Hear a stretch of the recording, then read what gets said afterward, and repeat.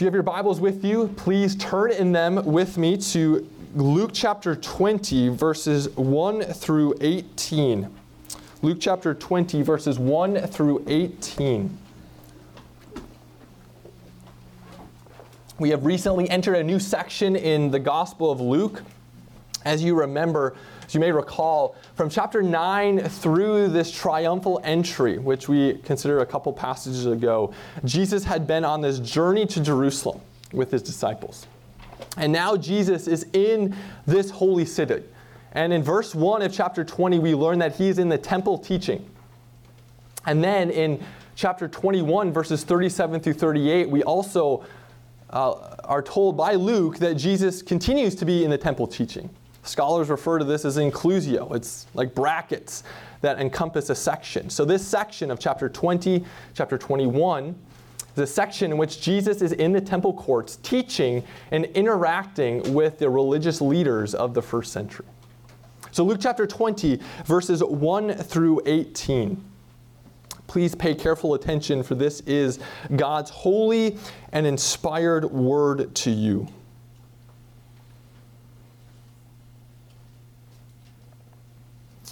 One day, as Jesus was teaching the people in the temple and preaching the gospel, the chief priests and the scribes with the elders came up and said to him, "Tell us, by what authority do you do these things? Or who is it that gave you this authority?" He answered them, "I also will ask you a question. Now tell me, was the baptism of John from heaven or from man?"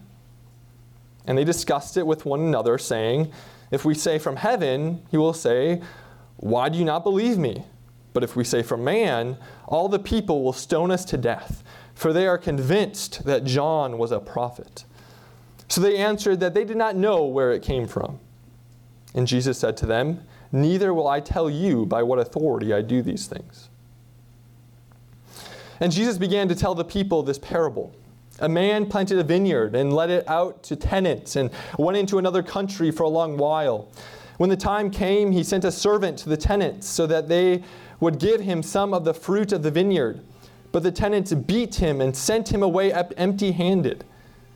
And he sent another servant, but they also beat and treated him shamefully and sent him away empty-handed. And he sent yet a third. This one also they wounded and cast out. Then the owner of the vineyard said, "What shall I do? I will send my beloved son. Perhaps they will respect him." But when the tenants saw him, they said to themselves, "This is the heir. Let us kill him, so that the inheritance may be ours." And they threw him out of the vineyard and killed him. What then will the owner of the vineyard do to them? He will come and destroy those tenants and give the vineyard to others. When they heard this, they said, "Surely not." But he looked directly at them and said, "What then is this that is written? The stone that the builders rejected has become the cornerstone. Everyone who falls on that stone will be broken to pieces, and when it falls on anyone, it will crush them." Well, the grass withers and the flower fades, but the word of our God stands forever. May the Lord write this word upon our hearts this morning. Well, as I mentioned last week, Jesus is in his Passion Week. He is just days away from celebrating Passover, in which he will institute the Last Supper, the Lord's Supper, with his disciples. He's days away from his crucifixion. And as I also mentioned last week, during Passover, thousands of Jews would flock to Jerusalem to celebrate this holy festival in God's holy city.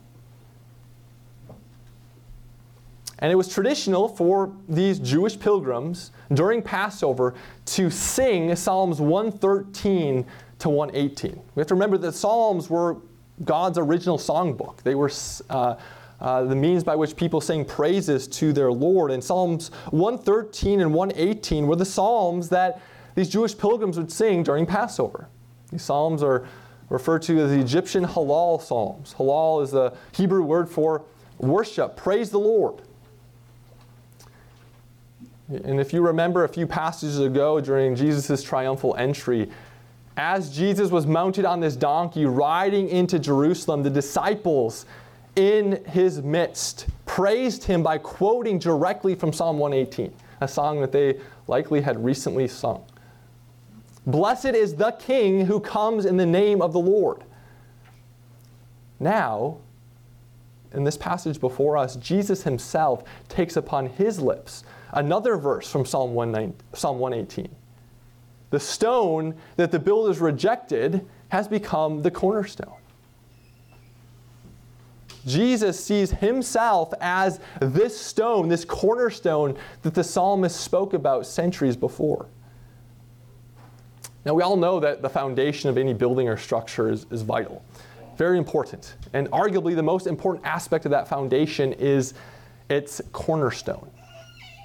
In the ancient world, a cornerstone bore the weight of two intersecting walls. So Jesus applies this metaphor to himself. He is the cornerstone.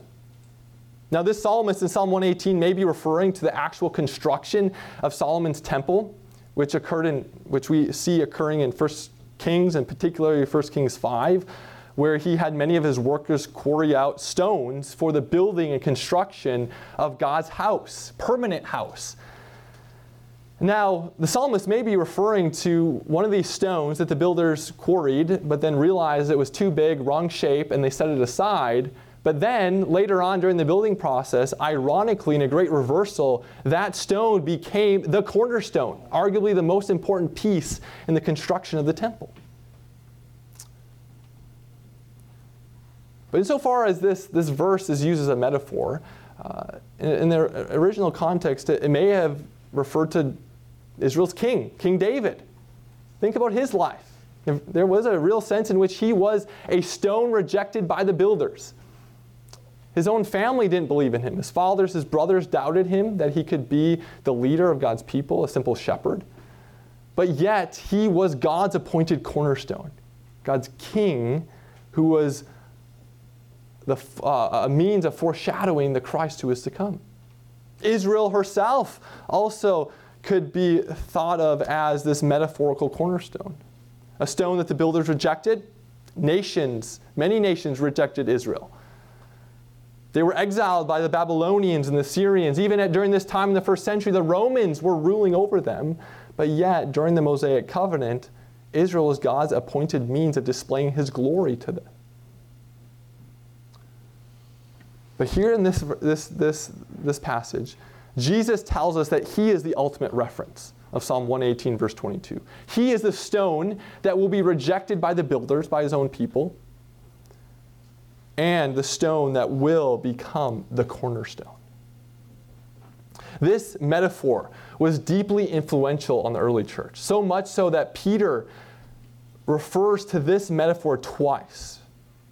In Acts chapter 4, as he's giving testimonies to Jewish leadership, he alludes to Psalm 118, alludes to this metaphor that Jesus applies to himself.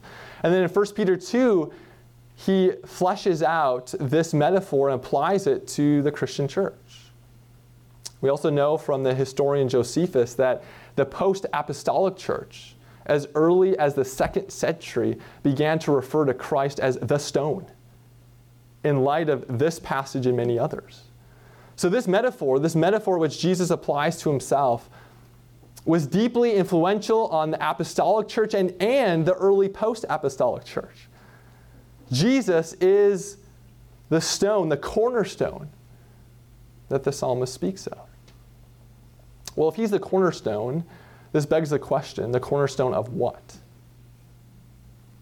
Now, where is Jesus speaking these words? The temple, right? The temple courts. This temple likely is a temple that Herod himself either is constructing or has recently finished constructing, a beautiful temple. And he's in these temple courts teaching and saying that he is the cornerstone. This is deeply symbolic. He's teaching the people in his hearing that he is the cornerstone in God's new creation temple. He is the cornerstone in God's new creation temple. So I'd like us to consider that point this morning, how Christ is the cornerstone of God's new creation temple.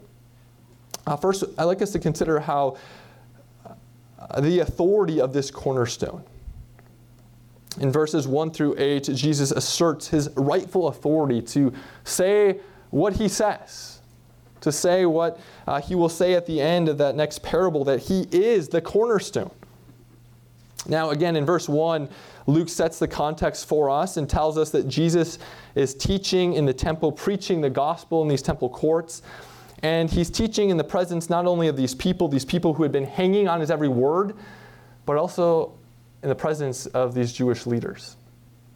Now, these Jewish leaders had what they thought was concrete authority to be in the temple, concrete authority to exercise religious oversight over Israel at this time. They were the ones who had an elite formal education. They were the ones who they thought had the right kind of birth. They were born into high-status families. And Jesus, on the other hand, seemed not to possess any of these things. In their mind, he was born to simple, humble parents. Joseph and Mary from the humble village of Nazareth. Jesus didn't have this elite formal education. He seemed to be a simple carpenter, but yet, nevertheless, he spoke with an uncanny knowledge of these sacred scriptures and said outrageous things, things that either prove that he was the divine Son of God or prove that he was a blasphemous false prophet. Consequently, these religious leaders are wanting to know the ground of his authority for saying these outrageous things. Is your authority from man or is it from God? Where do you find your authority to say these things that we have never heard anybody say? And Jesus, in response, answers this question with a question. Notice Jesus' response. He says, well, let me ask you a question. Was the baptism of John, was that from God or was that from man? Now here, when Jesus refers to the baptism of John, he's referring to the whole ministry of John the Baptist. Now recall what the angel of the Lord said to Zechariah, John's father, in Luke chapter 1. He came to Zechariah and said, your son, the son that will be born to you, he will be possessed by the Spirit from the womb. And this son will be a forerunner to the Messiah, to the Christ. His whole ministry can be thought of as a finger pointing to the Christ, preparing the way for the Messiah to come, to do what God's people have been waiting for him to do for centuries. And so, if you accept the legitimacy of the ministry of John, you are then, in effect, accepting the legitimate authority of Christ. They're a package deal. John testified as the last Old Testament prophet to the work of Christ. So here Jesus is putting the religious leaders in quite the predicament, because they recognize that if they acknowledge the legitimacy of John's ministry, which they don't want to do, they already rejected this ministry in chapter 7. But if they accept the ministry of John, then they will implicitly be accepting the ministry of Jesus. They go hand in hand, because John was testifying to Christ. But if they deny the legitimacy of John's ministry, then they fear that the people will stone them. Deuteronomy 13 spoke of how the people should stone false prophets who speak blasphemous words. And so they're in this between a rock and a hard place. They don't know what to do. The last thing they want to do is give legitimacy to Christ, but they also care about their lives. They don't want to be stoned. So notice the response. They come forth with the answer of no comment. We are refusing to answer this question. And then Jesus, in turn, says, if you're not answering my question, I'm not going to answer your question. So the implicit confession that's being told here by Jesus is that he does have legitimate authority, divine authority, because if John is legitimate as the last Old Testament prophet, the Elijah who is to come, then Jesus is who he said he was. He is the divine Son of God. And this is something the religious leaders do not want to acknowledge. The authority of Christ as the cornerstone, as the Son of God, as the Messiah. We next come across this parable. And in this parable, we see this divine authority which Jesus has just asserted being rejected by the religious leaders. And this parable is an illustration of that rejection. Now, in verse 9, Luke tells us that Jesus, after this interaction with the religious leaders, began to tell the people a parable. Now remember, these are the people that were, at the end of chapter 19, hanging on Jesus' every word. And so he then proceeds to tell these people a parable. And no doubt the religious leaders were within earshot of this parable. And this is the last of Jesus' parables in Luke's gospel. It's one of the most allegorical parables. It's pretty easy to identify the characters in this parable. And in it we see an allusion to Jesus' own death, something that will occur just days from him speaking this. And this parable all hinges around this vineyard, right? That's sort of the context of this parable, a vineyard. And the background of this parable likely is Isaiah chapter 5, where God, through the lips of Isaiah, compares Israel to a vineyard. A vineyard. And God's purpose for the vineyard of Israel was that they would produce lush grapes, that they would be fruitful. But yet, instead of being fruitful, they produce wild and sour grapes. They disobeyed God, disobeyed the terms of God's covenant, and thus God says that he's going to come in judgment and in curse and devour this vineyard. Well, Isaiah is not the only prophet that speaks of Israel as a vineyard.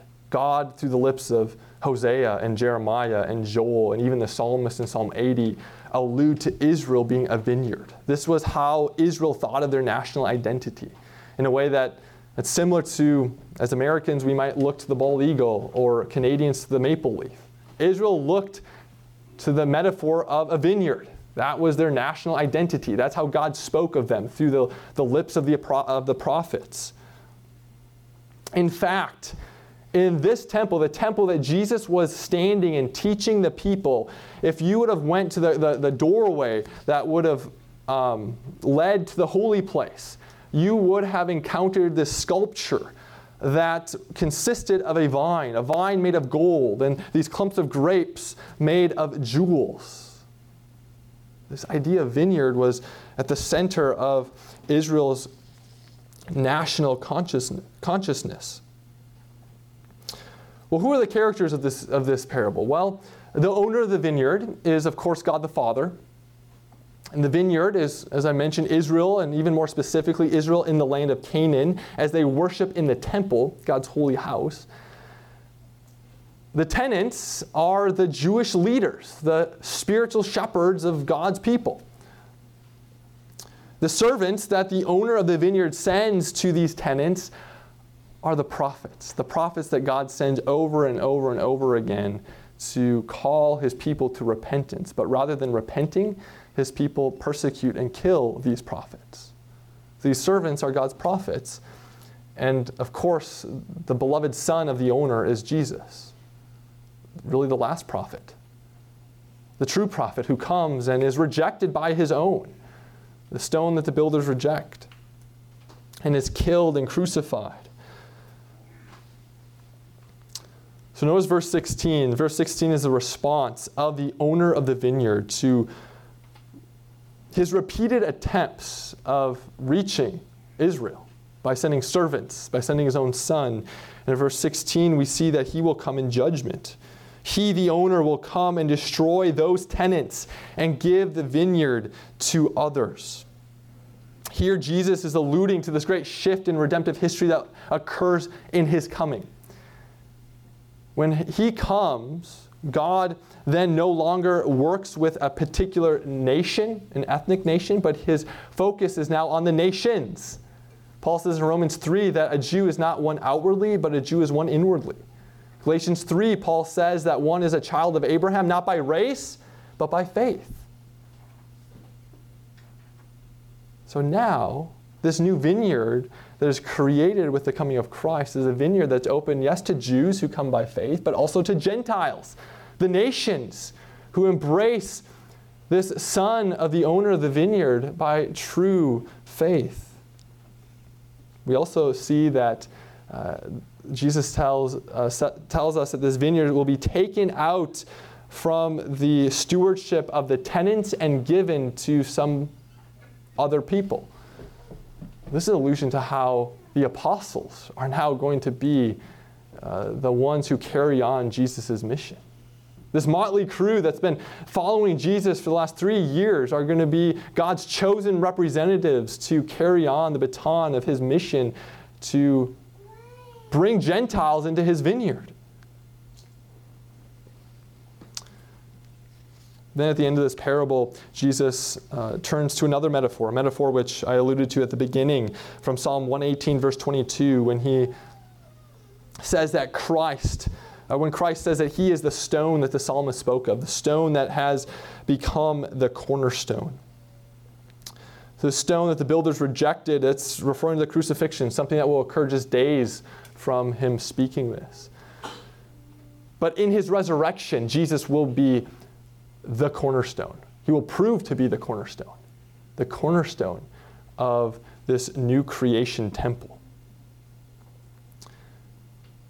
But in verse 18, Jesus again reminds his hearers of the judgment that awaits those who reject him. He says, everyone who falls on that stone will be broken to pieces, and when it falls on anyone, it will crush him. The image that we have here, it's like a blind man who is trying to proceed through the night and stumbles upon a great rock and falls down, or someone at the bottom of the mountain awaiting a great avalanche. That's how Jesus speaks of those who are outside of Christ. You're awaiting Jesus as the stone who will crush his enemies. And this is, yes, true for the Jewish leaders in his immediate context, but this is also true for everyone who is outside of Christ, everyone who turns their back on him. There is a flood coming, a flood that's going to be infinitely greater than the flood that came during Noah's day. But apart from Christ, there is no ark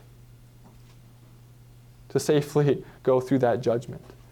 And so Jesus is reminding all of us that there are consequences for turning one's back on Christ. A crushing stone awaits that person. So here we see the stone rejected by these Jewish leaders of Jesus' day. Well, I already mentioned that this metaphor that Jesus takes up here about him being the stone was deeply influential on the early church.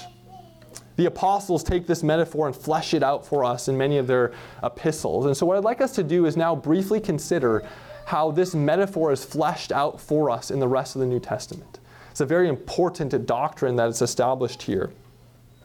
So here I'd like us to consider the rest of this new creation temple. So if Christ is the cornerstone of the new creation temple, who makes up the rest of the foundation? Who makes up the walls of this temple?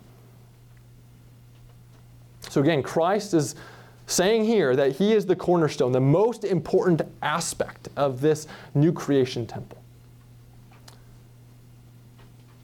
But who makes up the rest of the foundation? Well, listen to what Paul says in Ephesians chapter 2, verse 20. He says that the Gentiles are built on the foundation of the apostles and prophets, Christ Jesus himself being the cornerstone. Did you hear that? Christ is the cornerstone, and the apostles and prophets are the foundation. Christ is the cornerstone. The apostles and the New Testament prophets are the foundation. Well, what about everybody else? What about you and me today? What about every other New Covenant Christian? Where is their place in this new creation temple? Well, listen to how Peter fleshes out this metaphor in 1 Peter chapter 2. Peter says this, "As you come to him, that is Jesus, a living stone, rejected by men, but in the sight of God chosen and precious." Again, he's fleshing out Psalm 118:22. You yourselves, like living stones, are being built up as a spiritual house to be a holy priesthood, to offer spiritual sacrifices acceptable to God through Jesus Christ. He says that Christians, ordinary Christians, are like living stones, living bricks that make up the walls of this new creation temple. Paul also alludes to this reality in Ephesians 2:19, which is the verse before the verse I recently read, when he says, speaking to Gentiles, again, speaking to Gentiles, he says, so then you are no longer strangers and aliens, but are fellow citizens with the saints and members of the household of God, built upon the foundation of the apostles and prophets, Christ Jesus himself being the cornerstone. So this new creation temple that Jesus is alluding to here as he's teaching in this old covenant temple, this new creation temple consists of Christ as the cornerstone, the apostles and prophets as the foundation, and then all subsequent Christians as the living bricks that make up the walls of this new creation temple. That's the image that Jesus is giving us here. So if you remember Jesus' teaching in end of Matthew 7, the wise man and the foolish man. The wise man builds his house upon the rock. The foolish man builds his house upon the sand. And when the floods come, it's the foolish man who's going to be swept away. So here again, we're called to build upon the foundation of Christ. That's the only means by which we will pass through that judgment which is to come safely through the ark of Christ. I'd like to conclude by reflecting upon one of the most practical applications of this metaphor that we are given here and throughout the New Testament. And one of the most practical applications of this metaphor has to do with whether or not we should expect the extraordinary gifts of the Spirit to be active today. Those gifts of speaking in tongues, of prophecy, and of healings. This doctrine, this metaphor, is a huge, huge answer to that question.